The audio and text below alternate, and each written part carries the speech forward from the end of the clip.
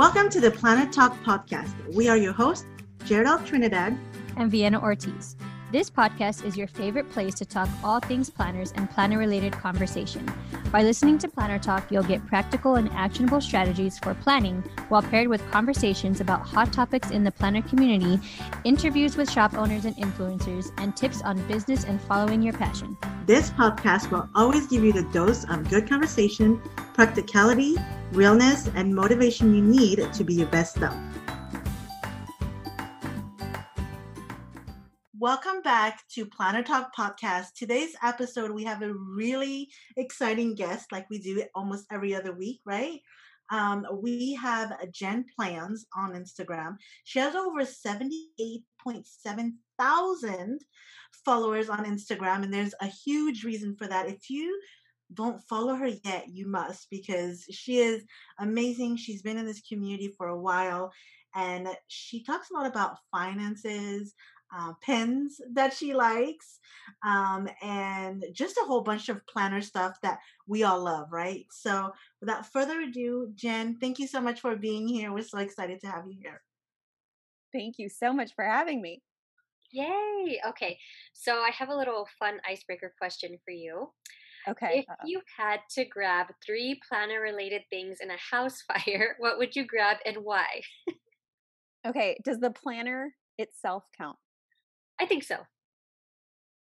Okay, so definitely the planner, obviously. A blue G2, a blue Pilot G2 07, because like if I'm stuck with one forever, it's got to be the one. Oh, this is hard. And I think I would take sticky notes. Particular ones? Like, do you have favorites? I love, so Post-it makes, they're square, but they're smaller than the regular size. I think they're 2x2 instead of 3x3. Sometimes I feel like the 3x3 is a little too much space.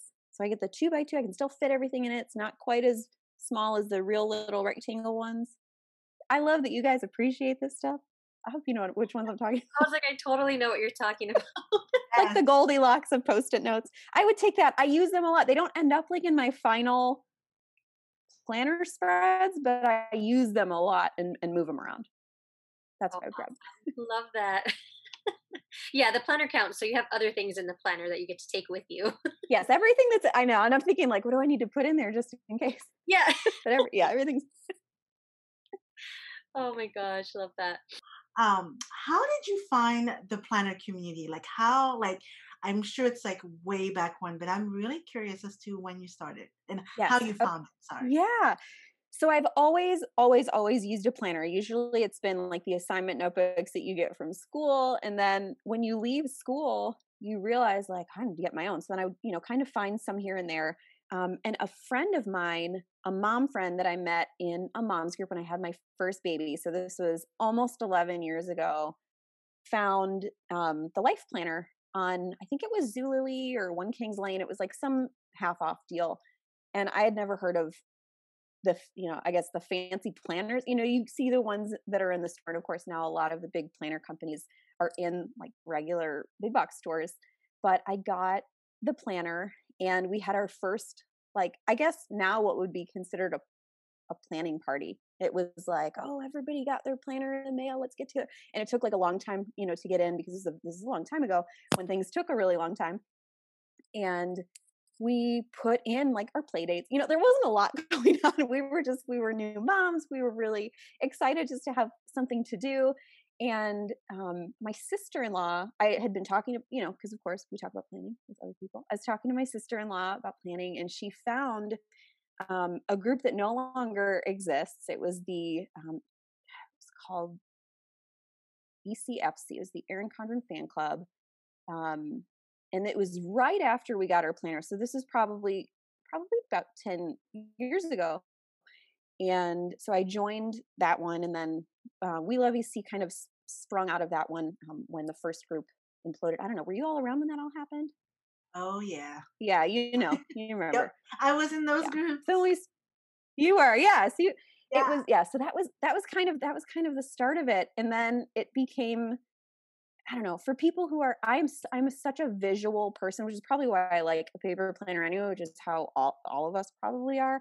But then seeing how other people used what they had was so, like, my mind was blown for like probably a good month. I just scrolled pictures. I still have on my phone a Shutterfly album of screenshots. This is before you could even save pictures from like the Facebook app on your phone, which is why I started Instagram, because I had a couple people that said, can you put your pictures in an album? Facebook wouldn't even like do that from the mobile app at that time. So I was like, oh, I guess I'll put it on Instagram. And I just love seeing how other people use things. So that was kind of the beginning. This is a decade ago. I can't believe it's been. Wow, it's been a really long time. Yeah. It's hard to even imagine. But that's really interesting. You guys had like the planner party before planner parties existed. Yeah. We didn't know what to call it. It was just bring your planner and I'll bring some of my stuff. And it was so much fun. That was one of the so there were three of us. I don't know if y'all know Renee. She had a shop for a while called Our Love. She made snap-in bookmarks. This was Okay. like such a long time. Yeah. We had like the original planner party before we knew about the planner community. So it's amazing. Oh my gosh, that's neat. Oh, well, we're so glad you joined and you're here. Same. I love that you guys know about what that's We want to talk a little bit about finances because we mentioned before we Yes. started recording that I am no good at finances. Jared needs a little bit of help too. So we're excited, and we wanted to know, like, how do you keep your finances in order? Do you have a separate planner for it? How do you use your planner to like work your budget? Yes. Okay. So I think so there are a couple answers. One is no matter what you're using, getting a plan together, like outside of the planner. The planner is great for like tracking. The planner is great for um, uh, planning ahead for expenses that you know are coming up. But I think the first thing I did, and what and which I'm sure we'll get to in a little bit, talking about how to use it like in action, um, getting the plan beforehand. Like, I feel like a lot of the budget planners that are out there right now, if you've never done it before, you can kind of track things, but if you don't have an overall strategy, I don't know. I feel like I see a lot of people hit road bumps because they still don't feel like I'm really good at tracking, but I still don't know if I feel like I have a great grasp on actual finances and my budget and my long-term planning. So I'm in Rings right now. And so I use just notes pages because I've switched to digital envelopes. I guess it's called digital envelopes. The app is You Need a Budget, which I've been using for about the last year. I used cash for a long time. And I kept track of everything in a separate budget planner.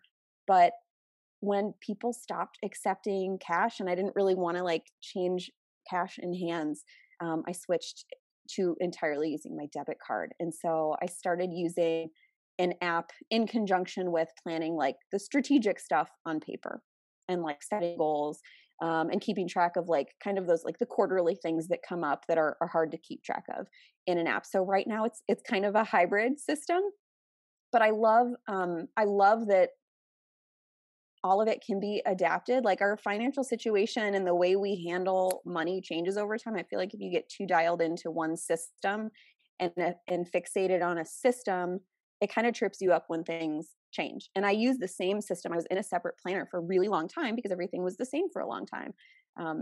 So I switched to the app. Yes. So I do keep it separate from the rest of like my schedule and my task list. I don't like keeping those together. I feel like it runs together too much.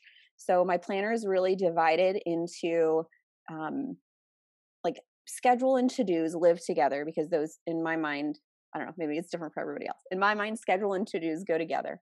And then I keep notes separate for like my lists for stuff I volunteer for. I keep that separate in notes. Work stuff I keep totally separate. I don't put that in my regular planner. And then budgeting stays separate on notes pages as well. Wow. Just wow. Like just that. I'm like, oh, maybe I could see this is the planner. I'm like, maybe I should. I literally was taking notes. Like, okay. And I think Jenna was taking notes too. Like, we need to get together and get ourselves together and do this. But I love it. Thank you for sharing on that. I love that you are Yeah. going semi digital. Like like that's something I'm not gonna lie, it terrifies me a little bit because I'm like, Yeah. what if I lose my phone? What if it doesn't transfer from my iPad to my phone? Will it be on my computer? Will it not be on my computer? Like it's so it's Yeah. this like I am the inside same. battle. I am the same way. I feel like it's so much harder to lose things on paper, and everybody has had a digital system crash. Everybody's lost an email. Everybody's lost a paper they've been working on. Everybody's lost, and I always worry if I miscategorize something or I do something wrong. How do I find it? Is it going to be lost forever? And so that's why I'm still hybrid. I don't think I'll ever give up paper entirely, but I will say switching to digital in terms of tracking, like just for tracking expenses, that's really all I use it for, has really helped me not wait to track things until I have the time, because it just kind of pops up every day. And so it's, oh, I need to categorize this, or sometimes you forget that you spent, something somewhere. So it's nice because Right. that reminder is right there. Now, for somebody just starting out, do you recommend someone to have a separate planner for finances, or should it just have like, if they're using rings, maybe a separate section for just finances? Like how would you go about it? That's a great question. So I feel like okay, the first thing I want to say, if you've never budgeted before, don't feel like you need to get a specific planner or a specific insert. I started with a spiral notebook, just like a college ruled spiral notebook. Sometimes it helps to just get everything out first. And if you're techie, a spreadsheet is great too. But there's a lot of erasing. There's a lot of erasing when you first start, like a lot of erasing and deleting. And like I always tell my kids were little, they're 7, 9, and 10 now. When they were little, they would like make a mistake and they would cry. And because I think that's normal when you're a kid, you don't want to make a mistake. And I would hold up the pencil and I would point to the eraser and I would say, "Do you know what this is?" And they would say, "It's an eraser." And I would say, "Do you think they put them on every single pencil?" And they said, "Yes." And I said, "Why do you think they put them on every pencil?" "Because you might need to erase." And it's kind of the same thing, it's kind of the same thing. So when you're when you're first starting, you know, pretend like you have a pencil, whether you're using a spreadsheet or you're in a planner, or I know the question is about the planner because we all love planners, but I find that with any kind of planning, even when I get overwhelmed with a regular planner, I always go back to just regular paper. So if you're starting, like if we're talking to just people, if you're out there and you're just starting, don't feel like you need to get tripped up in figuring out the perfect planner to use or the perfect insert to use, because it's going to be a roadblock to actually just getting everything out on paper. I do personally prefer keeping things separate, even if it's by insert. So even if you're in rings, keeping it on a separate page, in my experience, can be really helpful, because otherwise it tends to get lost. And it's a really, really important thing you don't to have get lost, because I'm sure we've all been through the experience where you lose track of something when it comes to finances, and that's not fun either. So, I prefer keeping things separate, but I also feel like people need to do what works best for them. I know a lot of people keep it all together, and they are just fine keeping it all together because they don't want to look in a lot of different places. So I feel like that's not a really helpful answer, but it's really, really important to like be in tune with yourself and to know what you prefer and how your brain works. But I would say if you're starting, just start with like a notebook or an Excel spreadsheet, No, and yeah. remember erasers. Yes, I love that. I love to hear. And that makes so much sense because it can be intimidating sometimes when you're like, oh, if I just get this insert, then I can just follow it and that'll be what works for me. But in reality, maybe you just want to follow like a plan versus like the insert, which makes so much sense. Exactly. So walk us through your budgeting process. Like, do you have a certain process each month that you now just do every single month, or does it change? How does that look? The answer is both. So yes, and I would even back up a little bit to say I don't really talk about this. But money is hard because there's so much that I love sharing, and there's so much that obviously I want to keep some of our information private, and so it's hard finding that balance. But what my husband and I do every year around the first of the year is sit down and kind of plan out our year, and we have it's nothing super formal, but we have a couple different categories, like things for our family, travel that we have coming up or that we really want to do with our kids, where we talk about, okay, we have this family wedding, we also want to do this, yeah, and so on. And so finances are a part of that conversation as well. And so we talk about the year, like in review, we look back. Part of, I think, something that's really important in planning is tracking your progress. And so we do ours usually on an annual basis. We look at, this was especially motivating when we were paying down student loan debt, looking, because every month it can feel kind of tedious when you're just doing the same thing over and over, but then you look at the accumulation of all the work you put in over 12 months and you really see how much you accomplished, and that's motivating. So in the beginning of each year, we look at the previous year and then we kind of look ahead. And so that really sets the tone for each month. And then each month kind of feeds into that overall goal for the year. So the answer is yes, but it's not the only thing we do. So I think that's really important. If you just sit down every month and try and put stuff together, you might be missing a little bit of like that big picture, overall strategy. So yes, so every month I review the past month. That's the first thing I do.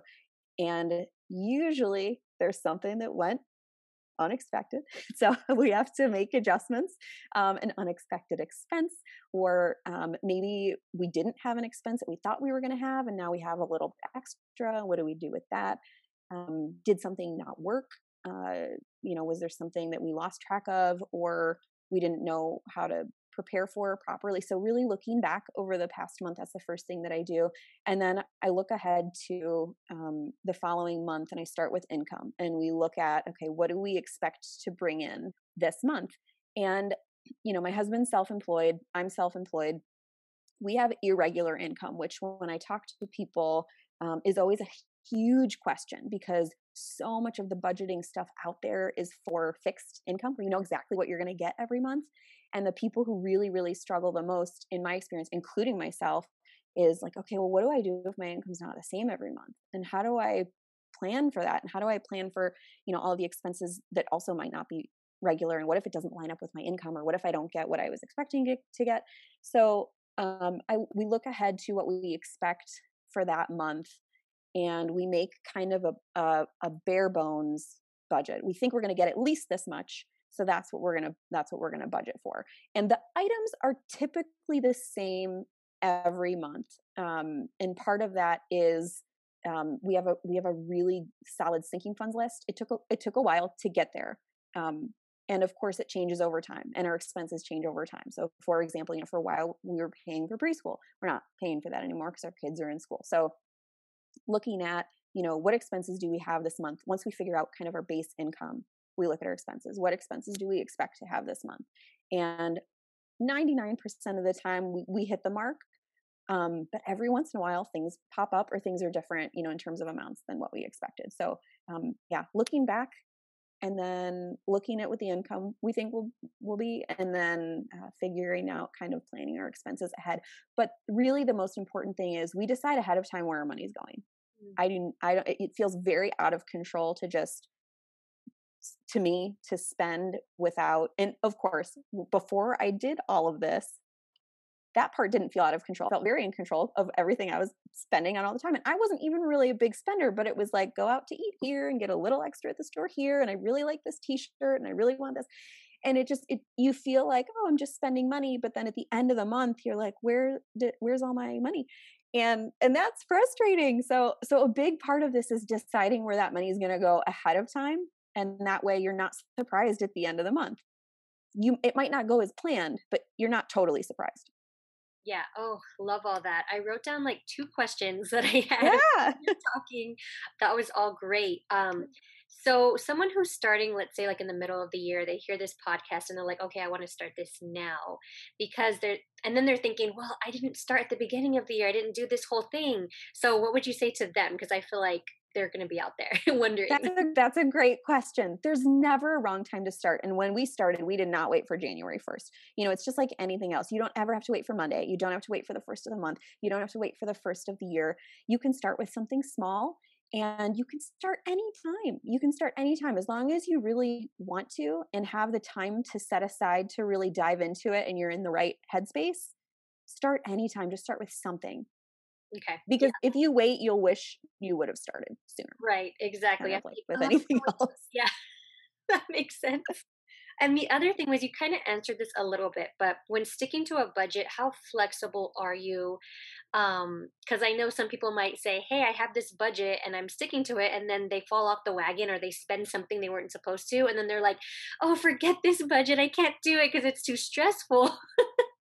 So, how flexible are you, or do you allow room for flexibility anywhere in your budget? This is such a great question. And I love this question. Um, I think there are two answers. The first answer is you have to have an accurate budget to begin with. And I think that's where a lot of people um, really struggle. They create a budget that's not realistic. And so if you create a budget that's not realistic, chances are something's going to really go wrong and you're going to get frustrated. And so you can correct and correct and correct and correct and correct, but it's not going to stop feeling frustrating because you're not actually addressing the issue of how realistic is the budget. And so um, that's kind of the first half to this. And so in my experience, and this is like way oversimplifying, um, but when you're starting, in order to get an accurate budget, you really need to look back. You need to look back, ideally, like at your last 12 months. And where did all your money actually go? Because when I sit down with people who are doing this for the first time, they write down their income and then they write down a list of bills and they say, I have all this money and my bills are way down here, but I feel like I don't have any money left at the end of the month. That's like almost everybody that I talk to when starting. And they say, well, this is my budget. And I always say, well, this is a list of your bills. And this is a great start, but this is not your budget. A list of bills is not a budget. It's a part of your budget, but it's not the whole budget. And so if you only budget using a list of your bills, you're going to feel discouraged every single time. And being flexible in your budget is great. So part two, which I'll answer, which yes, of course. But I think it's hard to answer that question without addressing the first part, which is making sure that you really have a great solid budget to begin with. That's realistic, that actually fits your life. It's another reason why I really struggle sometimes with, and they're beautiful. All of these inserts and all of these planners, they're really, really great and they're helpful and they're a great starting point, but they need to be customized because not everybody has the same expenses. So I think going into it, if you know exactly what you're actually spending, not just what your list of bills looks like, how much do you spend on, do you get haircuts? How much do you spend on that? Do you buy gifts for people? How much do you spend on that? Do you like to go out with your friends once a month, twice a month? How much do you spend on that? And setting aside those amounts, for those experiences is a huge part of success with your budget. So part one, which is the question you didn't really ask, is making sure that you have that realistic budget for you and for your life. And then part two, flexibility. Yes, you could still do everything the right way, and something's going to come up because that's just life. Things come up and things don't go as planned. And so I think what I do a lot is compare budgeting to a road trip. It's a lot like a road trip. You go on the road trip, you get your plan together, you look at the map and you see, okay, I'm starting here and that's where I want to go. Oh, and then you make a wrong turn. It's probably going to happen. Or you pull off at the wrong exit, or there's construction and now you're on a detour. All of those things pop up and they're very normal. And when I'm sitting down with somebody and I use this analogy, I always see the face light up when I say, you don't pull off the side of the road and say, I guess I'm just not going on this trip. I'm giving up on the whole trip. Yeah. It's not. It's kind of what it's like. Yeah. You don't think about it. You pull out your map or you pull out your thing or you reroute or you pull up Waze or you find a way to get where you need to go. Or, we went the first, 300, 400 miles and now we need to get gas. And so you pull off and you get gas and then someone's hungry. So it's going to take a little bit longer. It's just like your finance experience. Sometimes it's going to take a little bit longer. Sometimes someone needs a little something extra. Sometimes you need to stop for a little bit because something comes up. It's just like that. And I think the difference between the two scenarios is that people beat themselves up a lot when it comes to money, like a lot. And people don't really do that with road trips. So, I know that it's kind of like a funny comparison, but I always tell people, try to think of it more like a road trip. You wouldn't be like, I just am not good. I'm not a good driver. this isn't going to work for me. I guess I can't go. You can go. It's just like with finances. You can go. Of course you can get there. It's a little setback. You need to be prepared that it's probably going to happen. You're probably going to run into some kind of issue. So have kind of a contingency plan, have like 2 or 3 solutions for, for things that might come up. You're going to probably have an extra expense somewhere. Okay. So step 1 is going to be, can I rework the rest of my budget for the month? So this is like my process that I go through personally. Everybody's different. The very first thing I start with is my monthly budget. Okay, can I maybe cut back a little bit on groceries? We're going to eat a little bit more out of the pantry. We're going to maybe go cheap on some of our other stuff. Maybe we won't spend as much on, whatever fill in the blank item this month. And I'll redirect a little bit of money to the thing that came up that was not expected. And then the second thing I like to do, because I really don't like to touch my emergency fund, the second thing I like to do is sell some stuff that we don't have a use for anymore. I really love donating as much as I can, but if we have things in our house that we're not using anymore and we have a situation that comes up where we need a little bit of extra cash, I don't want to dip into the emergency fund. Sometimes I'll sell things that we're not using anymore. And I realize, not everybody has the opportunity to do that. Or maybe when you're starting, you do all that to start with to kind of get your momentum. So I know that's not always an option for every single person. And, we're kind of running low. I've sold a lot of stuff or giving it away that we have. But this is kind of just like the flow chart that happens in my brain. And then if it's like really a real emergency, then it's time to use the emergency fund. But I really try to not do that. Can I wait? Can I patch? Can I swap with somebody? Like if I need, I don't know, is this something I can trade with somebody or borrow? The lawnmower breaks or whatever, can we wait an extra month and then I can save a little bit to make sure that we can buy, fill in the blank, whatever it is. But yes, you have to be flexible and you have to be willing to give yourself grace in the process because if you think about it like a road trip, oh, okay, well, if that extra expense came up and that really stunk, like acknowledge that it really stinks. Like you have to say like, this really stinks that this extra expense came up. What am I going to do? Like the next question should be, what am I going to do? And not, I guess I'm just a bad driver and I guess I'm just not meant to go on this trip. You're meant to go on the trip. You're meant to get there with your budget. You're meant to get there with your finances. You're meant to reach your financial goals. You're going to experience those things. So yes, definitely be flexible for sure. And have a plan to address the things that are going to come up that are kind of these road bumps.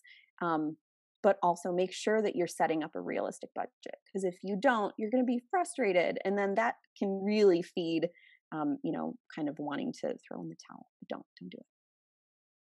I love that. I love this whole analogy that you came up with the road trip. Because now that makes so much more sense. And you're right. Like so many people make themselves feel so bad when they messed up their finances. Yeah. I know I'm one of them. When I mess up, I'm like, and it's literally like, most of the time it's by $5 and I tell my husband, I'm like, I messed up by like $5 and I feel so bad. And he's like, it's only $5. Like, I'm like, it's not the point. It's just like, I had a plan. Okay. Yes. It's hard to deviate when you know what you want to do. It's really hard to deviate, especially when you start to set goals and you get really goal focused. To know like, oh, this is pulling me away from something that I really want. It's frustrating. It can be really frustrating. Yes. I'm so glad you understand, you understand me because he looks at me like, what is wrong with you? And I'm like, I had a plan for us. Exactly. So, but anyway, you mentioned sinking funds. Now I know some people are probably not familiar with what they are. Can you talk to us about sinking funds, what they are, and how we can get started with implementing it? Yes. Okay. This is my favorite part of budgeting. I just want to say that. This is my most favorite thing. This was the game changer for my finances for my family because this was like the missing mystery puzzle piece for me for a long time because going back to that whole like, here's your income and here's a list of your bills and what's going on, like what is happening. The sinking funds kind of come to the rescue. So a sinking fund is basically setting aside a certain amount of money for a future expense. That's it. It sounds fancy. I know, like I don't really like using a lot of the financial terms all the time, other than people just need to know what they are. because it seems intimidating and financy, and it's really not. It's just setting aside a little bit of money for something that you know is coming up in the future. And it could be a set expense that you know when it's going to happen and you know how much it's going to be, or it could be something that is probably going to happen, you just don't know when. Each of those things fall into the category of, "Ooh, I should probably have a sinking fund for that." I think right now I have 25, 26, 27. I'm very granular. I'm very granular. And it's another question I get is, how many sinking funds should I have? And the answer is, it totally depends on your specific situation. You know, people, I have so many people say, is 10 too many? Is 10 not enough? Should I have 20? The number is irrelevant. So people should not think so much about the number, but think about, you know, where you're spending your money. So for example, one of mine is car insurance. We pay our car insurance every 6 months because we get a discount. But if you're not planning ahead for that, the 6-month mark comes up and all of a sudden you're like, whoa, this is a lot of money that I need to pay. And the solution to that is a sinking fund. So you take the total amount that you know you're going to be paying at the end of, you know, let's say 6 months from now, and you divide that number by 6. And every month you set aside that amount of money. And so by month 6, you have all the money sitting there. It's earmarked. It's in your account. So you can't look at so many people budget by just looking at their checking account. Oh, this is how much money I have. But if you know that you're saving however much money every single month for that car insurance, when the 6 months hits, you know that you have the money set aside. So that's something that you know is coming up. An example of a sinking fund where you know you're going to spend it, but you don't know exactly how much and when, would be like a car repair. So if you own a car, you're going to have a car. You're going to have a car repair. It's going to happen. And it's probably not going to be fun, but you should be prepared for it. And so that was when I started budgeting, I knew, okay, I need to plan for car repairs, but I don't know how much to plan for. So I did a ton of research. I researched what mechanics said, and I looked at what car manufacturers said. And I kind of came up with this like $75 to $150 per car per month is like average of what most people pay toward maintenance. If you take the total cost of your car's maintenance and repairs and divide it out over your car ownership, that's usually about like what it is. And so of course the factors that determine like whether you're on the low end or the high end are, you know, what kind of car do you have, and how new or old is your car, and how expensive are the parts for your car. I drive a Honda, so it's a low, yeah, so it's a lower cost of ownership. So we save, and my husband is in an Acura, so like a Honda, basically. So we set aside $100 per car every month. And it feels like a lot. And it feels like, oh, but shouldn't I be putting that toward paying off a debt? Or shouldn't I be putting that toward savings? Or shouldn't I be putting, so you know the expense is going to come up. So if you put all that money towards something else, when the expense comes up, what do? You know, where does the money come from? You have to, this should be and this all goes back to having an accurate budget. And so when you plan all of those sinking funds out, all those little things. So for example, just thinking of mine off the top of my head, it's like Amazon, clothing, my kids' birthday parties. You know, we don't do any super fancy parties, but it's still an expense. And then it comes up and you're like, oh, the party's coming up, you know, and you have to, you know, get some of it. It doesn't have to be expensive, but you just want to account for it. Car repairs, travel, you know, travel is something that we really love to do to see family. I don't know if you all know, we relocated from Chicago to Georgia years ago. And so it was a big priority for us to go see family as often as we could. And so we had to set up a travel sinking fund to pay for the gas and pay for the hotels, and make sure that we had money set aside for that when we wanted to do that. That was a priority to us. So when you take all of those expenses every month, those need to be a part of your monthly budget. And so sometimes you're going to know exactly how much you're going to spend. Sometimes you're not.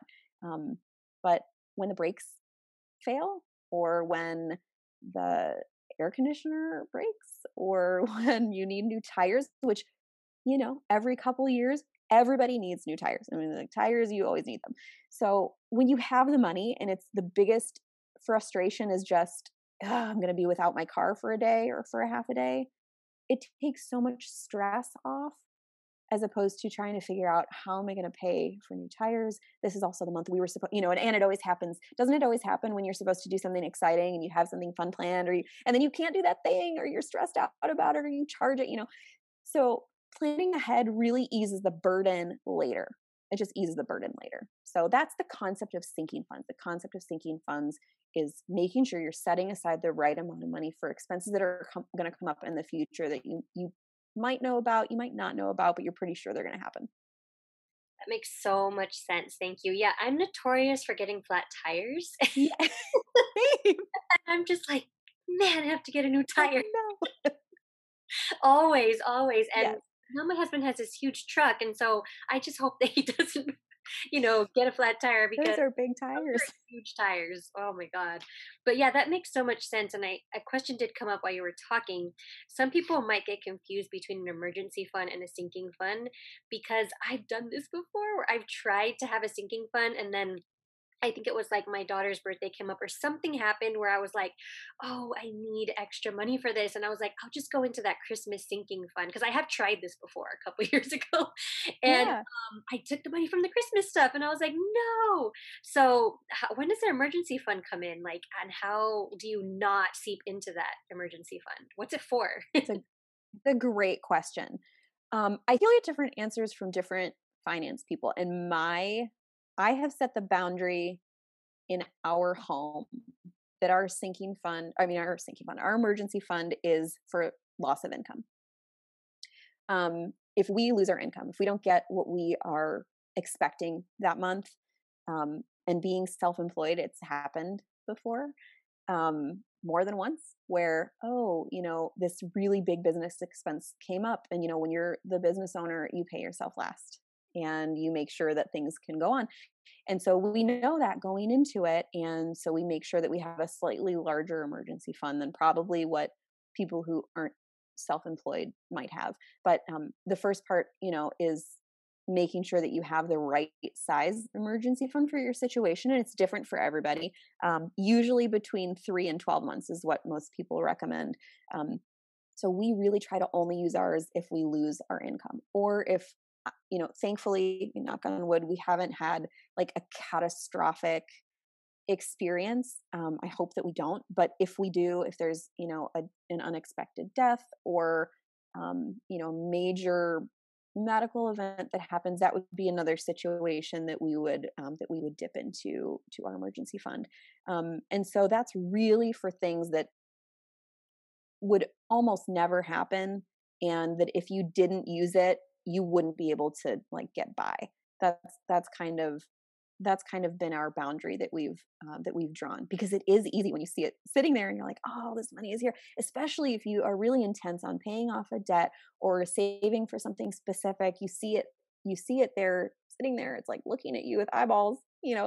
I'm right here and I'm tempting.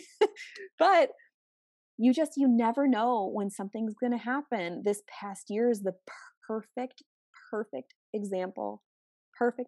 I had so many people at the end of 2019. I feel like this conversation came up a lot. I always find it interesting when I get waves of certain questions over and over. And at the end of 2019, I had a lot of people ask about, shouldn't I just put some of this money into my retirement, or shouldn't I put some of this money toward debt? I really want to pay off my credit card, or I really want to pay off my whatever. And the emergency fund does its own job. It's not meant to be an investment. It's not meant to be debt payoff. It's supposed to be security, so that if you don't get a paycheck, you don't have to worry about the roof over your head, and you don't have to worry about if you're going to be able to feed your family, and you don't have to worry about if you're going to be able to keep your car because maybe you have a car payment, and if you don't pay that car payment, the car is going to go away. So it really is about security, and making sure that you kind of have that safety net. And so that's really always kind of kept me in check, because I don't, it's scary to me, especially as an Enneagram 5, we operate a little bit out of fear. I'm a little bit scared, what happens if we can't do those things? And so I want to kind of hedge against that and make sure that we have something in place, so that if something does happen, if we do lose income, if knock on wood, if we do have some kind of devastating emergency, that I want the last thing to be worrying about, well, how am I going to pay my mortgage, and how am I going to feed my kids? Like, I want that to be the very last thing. If there's an emergency that big, I don't want to worry about those things. And so that's the job of the emergency fund. The sinking fund is for all of the stuff you're already going to spend anyway. You're already going to spend it. You're already going to buy gifts for people. You're already going to buy clothes. You're already going to, buy the school supply. You're already going to do all those things. It's not, like for Christmas Christmas is not an emergency. It happens every year. And I mean that with compassion, because I've been in the same exact spot, specifically with Christmas, or where we get to Christmas and we're like, oh, I didn't even, you had it saved and you pulled from, we didn't have it for years. We didn't even have anything saved for it. We just like, oh, how are we going to, okay. And then that was the same, then January was always when our 6-month car insurance premium was due. So it was always like, oh, okay, we'll charge, pay, and I guess we'll pay it off in January or February or March. And then it pushes out and pushes out and pushes out and pushes out. So these are the sinking funds are all things that you're going to pay anyway. You're going to do it anyway. So that's a great question to distinguish between those two. And that's really the big difference. Yeah, that makes a lot of sense. And is there a cutoff with this might be a little too detailed of a question, but is there a cutoff for your emergency fund where you're just like, okay, I'm going to stop right here, and then that way you can start paying into your savings or start paying your debt off? Or do you just continue to add to it like your entire life? See, as you can see, that's a great question. Yeah, just put it all there. Right. This is a great question. We have set a month, like we need X amount of months worth of expenses saved. And so when we hit that, we stop contributing. And then when we need to draw from it, everything from that point on gets redirected to refilling it. So think of it like a tank, when you're through the emergency, then the focus goes back into filling it back up. We've had different amounts of months worth of savings over the years based on our situation. Are we dual income or single income? Are we self-employed, or are we working for somebody else? What kind of job security do we have? How many kids do we have? Is it just us? Are we renting, or do we own our home? All of those things play into how much should your emergency fund be, because there really is, it's kind of like the sinking fund question. There's no same answer that's going to work for everybody else. It's really, really, really personal. And I think that's part of the reason it's so confusing, because there's a mystery around figuring it out. But those are really all the things that you should consider. What is your personal situation like? And it's totally normal for that number to change over time. So, ours is, whatever, a certain amount of months worth of expenses. And then if we have to deplete it, we just fill it back up. Oh, I remembered something. Can we go back to sinking funds for a second? Okay. I remembered something that's really, really important. Okay.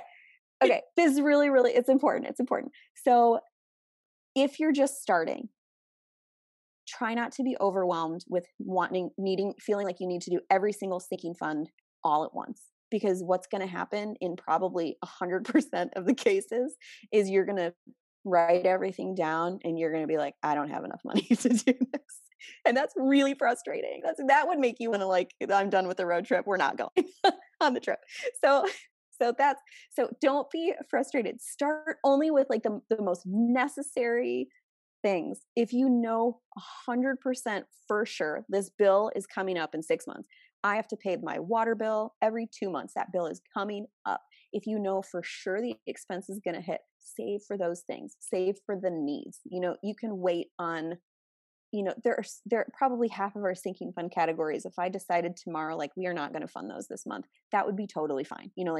We will be fine with the clothes we have, we don't spend money on kids' clothes every month, but kids grow. And so it seems like all the same time, they all need coats and they all need shoes and they all need, all these things. There are ways to be very creative with all of those expenses so that you can free up money. So if you're just starting, prioritize those sinking funds so that you're starting only with the ones that are most important right now. And then as you progress, you can add more in. But I really wanted to say that because I remember I have so many people that get frustrated, including myself. I was the same way.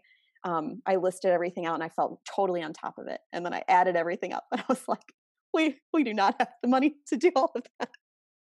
But then you kind of, maybe not everybody was like me. I don't know. That's how it was for us. Slow but steady. I love that. Thank you so much for sharing. I love how passionate you are about this topic. It's just, I wish you guys could see how passionate she is about this whole thing. I'm taking so many notes. I'm like, okay, I gotta do this, I gotta do that. But I'm curious. Yeah. You seem to have a pretty good system down now. You've kind of tried, it seems like you've tried different things to meet whatever your family needs. But I'm curious, have you tried, I know there's popular systems out there for finances, but what, have you tried different ones, or are are you just picking and choosing from different systems? Like how kind of like I guess how did you come up with your own little system? Because I feel like I love everything that you're saying, and it makes so much more sense for my planner girl brain because I've tried, I've tried, and I know listeners are gonna be Yeah. like, yes, because there are so many different systems out there that say, hey, this is going to help you. And then I get the thing, and I'm like, wow, this is so confusing. What am I doing? I don't even have this category. Should I have this category? Like, it can be super intimidating. So I'm just curious, what have you tried and how did you come up with your own system? That's a great question. Much like regular planning, there's nothing I love more than getting a full scope of everything that's out there and trying to really get in touch with my own needs and then putting things together that match what I need. That's like my favorite thing to do. I do it with planning. I do it with budget. Maybe it's because I'm the 5. I'm like a very, very strong Enneagram 5 investigator. I just like to research everything, sometimes a little too much, and sometimes it freezes me, and sometimes it keeps me from making the decisions as quickly as I probably should or that maybe other people would. But I just find that I feel trapped by a system that I didn't create, and that's why for every Wild 30, for the Wild U major that I taught, I try really hard to teach people how to make your own. Like how to make your own. These are all the things that should go into it, and this is how you figure out like what categories should you have. I don't have those answers. I don't know what categories anybody should have, but I know how to help you figure out how to find out which categories you should have. And so that was really the system that I tried to make for myself, really being focused on the process, um, and lining it up with my needs and figuring out how to do that. So I think a big part of this is getting in touch with, what are your specific needs, and then looking at everything out there. And there's so many times that I'll see something and I'll think, oh my gosh, I need to keep track of that. That's a really important thing that I should be keeping track of. And so I pull that in, but maybe I don't need the rest of it. And and like this thing is really cool and I wouldn't use it that way, but I could probably use it this way. And that would make a lot of sense for what I need. So I think, again, starting with building a strategy for yourself, especially when it comes to finances, you're not going to know what you need unless you're really in touch with your own goals and your own values. And it's different for everybody, which is why it's so hard to pick one thing or to use one insert or one planner or one, there are so many things out there. I don't know. So yeah, I've never really, even with a planner, I've always made bits and pieces of it my own because I don't know. I love customizing things to make them work for me. And everybody's so different. That's probably a bad answer. That's the answer. No, that's a great answer because, they should feel okay with kind of doing that. And I think some people like to go by the book. And so they're like, wait, but I don't like all of this. And so it gives them a little bit more freedom. So that's a great answer. And I do want to plug Wild University really quick because you do have a great course on Thank there. So if you. you guys want like a visible way of really getting into it, then check that out. It's a great, great, great, great Yeah. program. So I have a question that came up earlier. I was thinking when you were talking about how you and your husband kind of sit down to do this together and you guys are both on the same page. What about for people who don't have a partner that's very supportive? Or I know that's really hard to answer because it's like, how do you just tell somebody like, no, like sit them down and now, do it. But how do they navigate that, do you think, if they're like, I want to get my partner on board, but I don't know how, they're not into it? Okay. Yes. The very embarrassing answer is that I was that partner. I'm that That partner, was so that's why I'm like asking you, like I'm that. that was me. I was hard to get on board because so I feel like I can give firsthand experience. I struggled a lot. My husband is extremely frugal and very conservative with money. He doesn't have many needs. He doesn't have many wants. He would be fine eating a peanut butter and jelly sandwich for every, I mean, he truly would. He doesn't care what he wears. He's like, he, not that I'm like super set on like any specific, I need this meal. It's not like that, but he just wants very little and needs very little, and he's just like happy with life. So he was the one trying to get me on board, not because things were like super out of control, but just because I realize now looking back, we didn't have a plan. And so sometimes, at least for me, like if I can't see the big picture, I feel like I don't really want to put in a lot of the effort, because why are we doing this and where are we going and what's the purpose? And it really helped in my experience to kind of sit down and talk about like, okay, what do we want? Like, what do we want for our long-term financial situation? What do we want to be able to do? Where do we want to be able to go? Do we, we knew at the time we wanted to have kids. Do we want to be able to save for their school if they choose to go to college? Do we, how do we feel about investments and retirement? And do we want to retire early, or do we not want to retire ever because we love work? I don't know. All of those questions that you would think you would talk about, but sometimes people don't always. And then also, like, what are the things that are really important to you, or what do you really enjoy? Like, what do you really like doing? Do you have expensive hobbies? Do you have, so much of this is really reflecting on values and figuring out a way to incorporate those values into your plan, and then to have a plan and know where you're going. So I think, sitting down with a spouse, it's very hard because I think you feel like a judgment is being made about the other person's values. And this usually comes up in my experience working with other people, specifically with hobbies. It just always, that's the thing that usually comes up. So one partner cares a lot about a particular hobby, and the other one feels like, but we could use all that money for whatever, fill in the blank. And so it's really a matter of, okay, but is this really important to you as a person? Do we need to work this in so that you still feel like you have a way to do that thing that's really important to you? Because I can guarantee that a lot of people don't understand the planner hobby. I know that a lot of people might not understand. I love planners. Give me all the markers and the washi tape, all of that. And so I totally get it. People sometimes don't understand why that is a hobby, but it is. And I don't need other people to understand, but I want, and my husband was always great. He was always great about it, but it was always, okay, but how does it fit into the plan? And so we kind of came to an agreement together about what things we wanted to do, how much we wanted to allocate to those things, what's important to us as a couple, what's important to us as a family.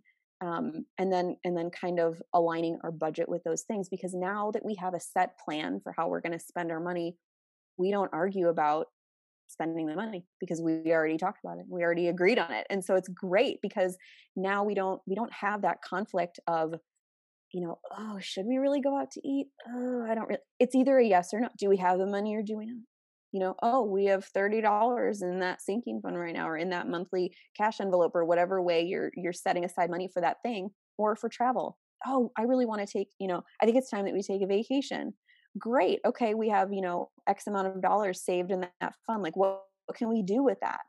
Instead of, well, I don't know, this is going to be, it's a really hard time of year. And what if we have this other expense? If you've already allocated that money and you've already planned out that's important to you, you don't have that conflict in the moment of when you want to do that thing. So again, the expense, whether it's a hobby or travel or whatever, whatever the expense is, if you're not in alignment about your values and getting a plan together that reflects those joint values, and really being non-judgmental of a partner, I think that's really important too. Like, I try to give the same grace that I would want.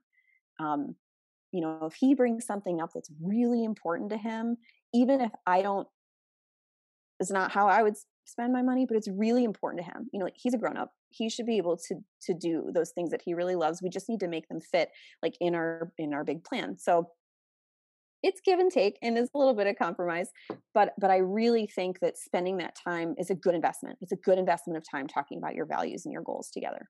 Oh, that was so good. Thank you for sharing all that, because sometimes, especially with partnerships, it could be hard.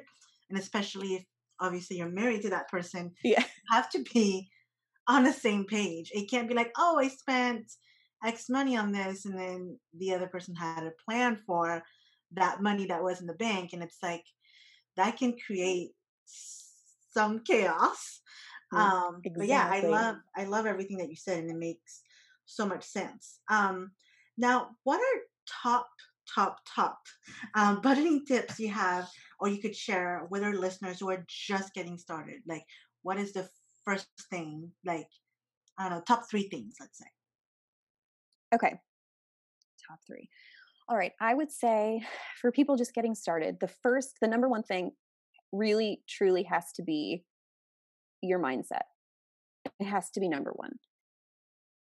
You have to have a mindset of grace with yourself, grace with whoever you are formulating this plan with. It can't just be giving yourself all the grace and not giving them, there's a lot of blame that can happen when you start to get control, and inevitably you look back, certainly so many, there are a lot of financial things that are not within our control that have happened that lead us to where we are, but there are a lot of things that are.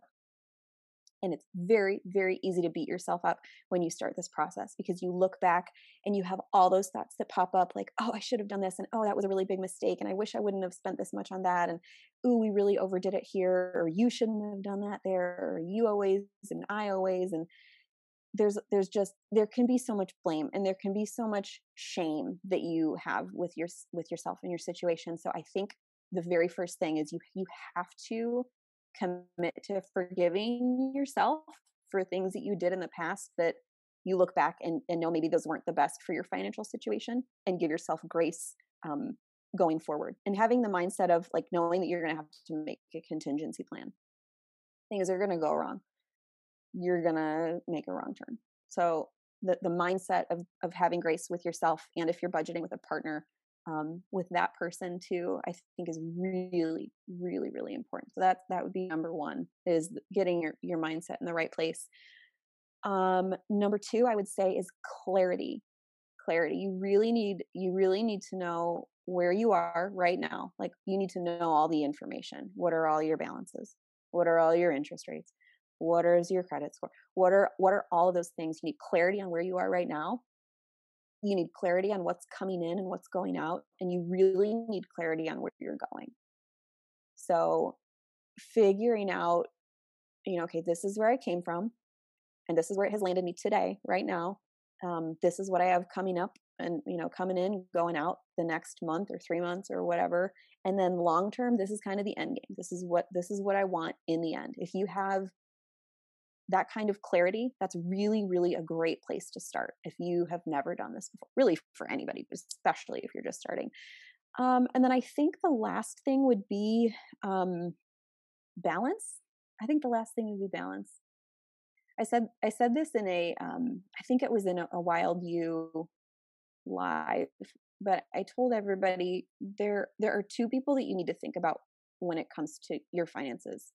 And the first one is you, obviously. And the second is future you. So you really need to think about today you and future you. And those two need to be in balance. And I see a lot in the finance community, the argument, the binary, like, oh, we'll live for today, or, oh, you need to save for the future. It doesn't have to be one or the other. There has to be a balance. And it's not always going to be equal, of course, because we're going to have seasons of our life where we just really have to focus on right now. And there are going to be other seasons of our life where we can really focus on the future. But the majority of the time, we should be making decisions with both of those people balanced. Is this good for today me? And is it good for future me? Because if you're making decisions that are good for today you at the expense of future you is going to be like really mad at today you. Because today you might be really mad at past you. Like past you did some stuff. Past you did some stuff that you might not be super excited about. So yes. you have to balance today you with future you. And it's not always going to be 100%, but always make decisions with those two people in mind. So I would say, okay, so for the top three, grace, have the right mindset, give yourself grace, And if you're budgeting with a partner, give them grace too, because they're going to make mistakes too. As long as you get back on the road, just get back on the road and just keep going. And then clarity, know what's, where you came from, where you are right now, where you're going. And then balance, balance today you with future you. Future you will be so glad that you did all those things. So those would be my top 3. They're not very financy, but those are like the things that are important. That was amazing. Thank you. That was so good. Yeah, that especially future you and past you and all that makes so much sense, because I'm just like hey, live for today. Like, what are we saving for? But then my husband's like, no, like we have to think about, and so I have to very much center myself in that mindset. So I will be one to admit It's that. hard. It is hard. Yeah, it's a work in progress for sure. But yeah, we're coming up at the end of the episode, and everything that you've shared has been so invaluable. It's just, I mean, you're going to help so many people on a finance journey to just get on and hopefully, change their future lives. Yeah, I hope so. It's so much fun. I think it's so much fun. I know that not everybody else thinks that it's fun, but I just feel like there's so much freedom. You get so much freedom when you get your finances in order. I know that when you're approaching it, if you haven't done it before, it feels like deprivation. It can feel like you're putting constraints on yourself, and it's not. You start doing it, and you are really just creating freedom for yourself. And it's so amazing when it happens. And then you kind of realize that, okay, this is, we've got a goal in mind, and there's a reason that we're doing all of this. And then when that thing happens, because it's going to happen, when the thing comes up and you're able to handle it and not worry about it, you thank past you. You're grateful, happy. That's what it's all about. It's amazing. So thank you for inviting me on. I love talking about this stuff, obviously. Oh my gosh, you're so great at it. And you mentioned that you worked with people, and I'm just kind of curious, like, do you take on clients? Like, can people reach out to you and pay you valuable information? I mean, I would imagine people would love to sit down with you and like work one-on-one. If you're not doing it, that you should consider. Thank you. I have in the past. I have in the past, on and off. I've done it a lot with family and friends. I don't charge people. I feel like, especially with family and friends, I know it's such a vulnerable, not that I don't think there's value in it. And I think it's really important for people to be paid for their work. That was my choice. And I feel like every person should make a choice for themselves if they feel like they're in a spot where they want to be paid for their work or not in that moment, in that situation. In my experience, I just, I don't know. I love sitting down and picking this stuff apart with people and seeing like hope come alive when you feel like you're just so frustrated and you don't know where to start and you don't know what's going on. That is like the best payment, like, of all. I've done it one-on-one through my church. I volunteered in the past doing it one-on-one with single moms in our church. I love doing that. And then I've led a lot of groups. I started doing, I did a few I have a budgeting Facebook group. I used to do like every couple of months I would do like a getting started session. I stopped doing those after a while. And I started teaching the Wild 30. Those I did, I think maybe 4 or 5 of those. That was just the 30 days of, like very, very intense budgeting. And of course, people paid for that. I think it was like $20 or $21 or $22 for that. And then of course the Wild You course. I think it's really helpful doing it all of the different ways. I have seen that it's been most helpful to people in a group setting because you get to kind of put your questions out, because you're not the only one. You're not the only one that has struggled with, fill in the blank, whatever it is financially. You're not the only one. And it feels like you're the only one because there's so much shame around talking about money sometimes, and it's taboo and people don't like doing it a lot, that when you start hearing from other people like, oh, I struggled with that too, or oh, I had that same question, that's really, really valuable. So I would say to anybody that really wants to kind of get started, I would say, I think the one that's kind of living forever now is the Wild You course. You don't have to sign up for the whole year. You can just do the month and you still get access to the entire the entire budgeting major. But I have a lot of downloadable worksheets there. But it really is, I think, is a great place to start if you're looking um, to kind of get your strategy together, figure out, like we talked about, goals and values, what's important to you. I have a whole worksheet with a little flow chart about like how to figure out how much your emergency fund should be, like, all of that stuff, that like the little things that I tried to make it what I would have wanted when I started, because there was nothing when I started that I felt like gave me a clear, like, okay, you're ready. Okay, but this is how you do it. And I'm a very how person. How do I do it? Tell me how to do it. And so that's what I tried to make. And so I'm working on a couple other projects now that might be helpful in the future. Okay. Hopefully soon. But yeah, but that would be where to go right now. Okay. Yeah, totally. You guys head on over there and get all those goodies.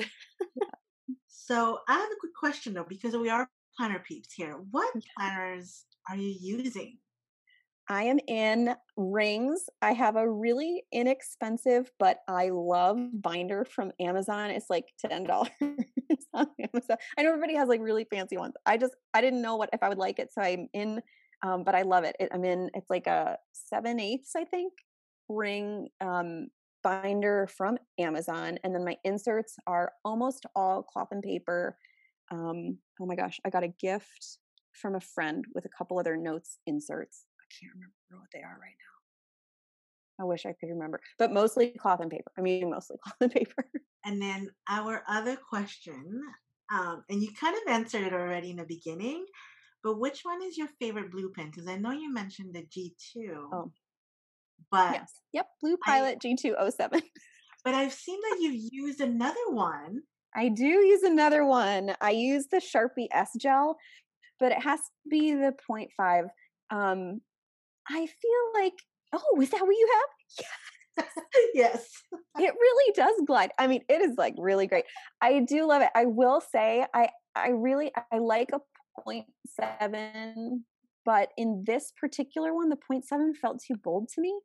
I don't know. I felt like I needed the 0.5. So this one I'm so strange. I use my Pilot G2 in my planner. Like that is the only pen that goes in my planner. And then when I'm taking notes, I use this one in a notebook. I don't know. You all know, you get it. We're the same thing. We're with our people. Yeah. So this is my notes pen, and then my planner pen is the Pilot G2. I'm just curious because I saw you using the Gelosity one recently, right? Oh. Okay. The Gelosity is for project. Okay. So I have so you have the planner, and you have notes, and then you have like projects. Like if I'm working on like project stuff, then it's Big Gelosity, because of all the colors. They're like juicy, and I really love a good roller gel. I like writing every once in a while with felt tip. I don't know. There's something about the roller gel that is just like my most favorite. Just like sinks into the paper, and it's just, Yes. I love it. So yes. Yeah, the Big Gelosity, those are for projects where I need the different colors. The Sharpie S Gel is for notes, especially quick notes. And then the Pilot G2 is the only thing that's getting into my planner. So. No, that makes so much sense. I have a note, and I want to use all the pens. So I have certain things that I use with certain. Yes, exactly. So you understand. Yes. And also, you guys, her writing is amazing, and she has her own font. So definitely check that out. Like, I'm sure if you know who she is, which I'm sure you do, you love her writing too. And I'm just like, yes, this is a great font. That's so sweet. Thank you. Of course. So we just wanted to say thank you. This information was so great, and we enjoyed having you and appreciate it. And yeah, you guys check her out for more on her Instagram or in Wild University. So thanks, Jen, for coming. Thank you for having me.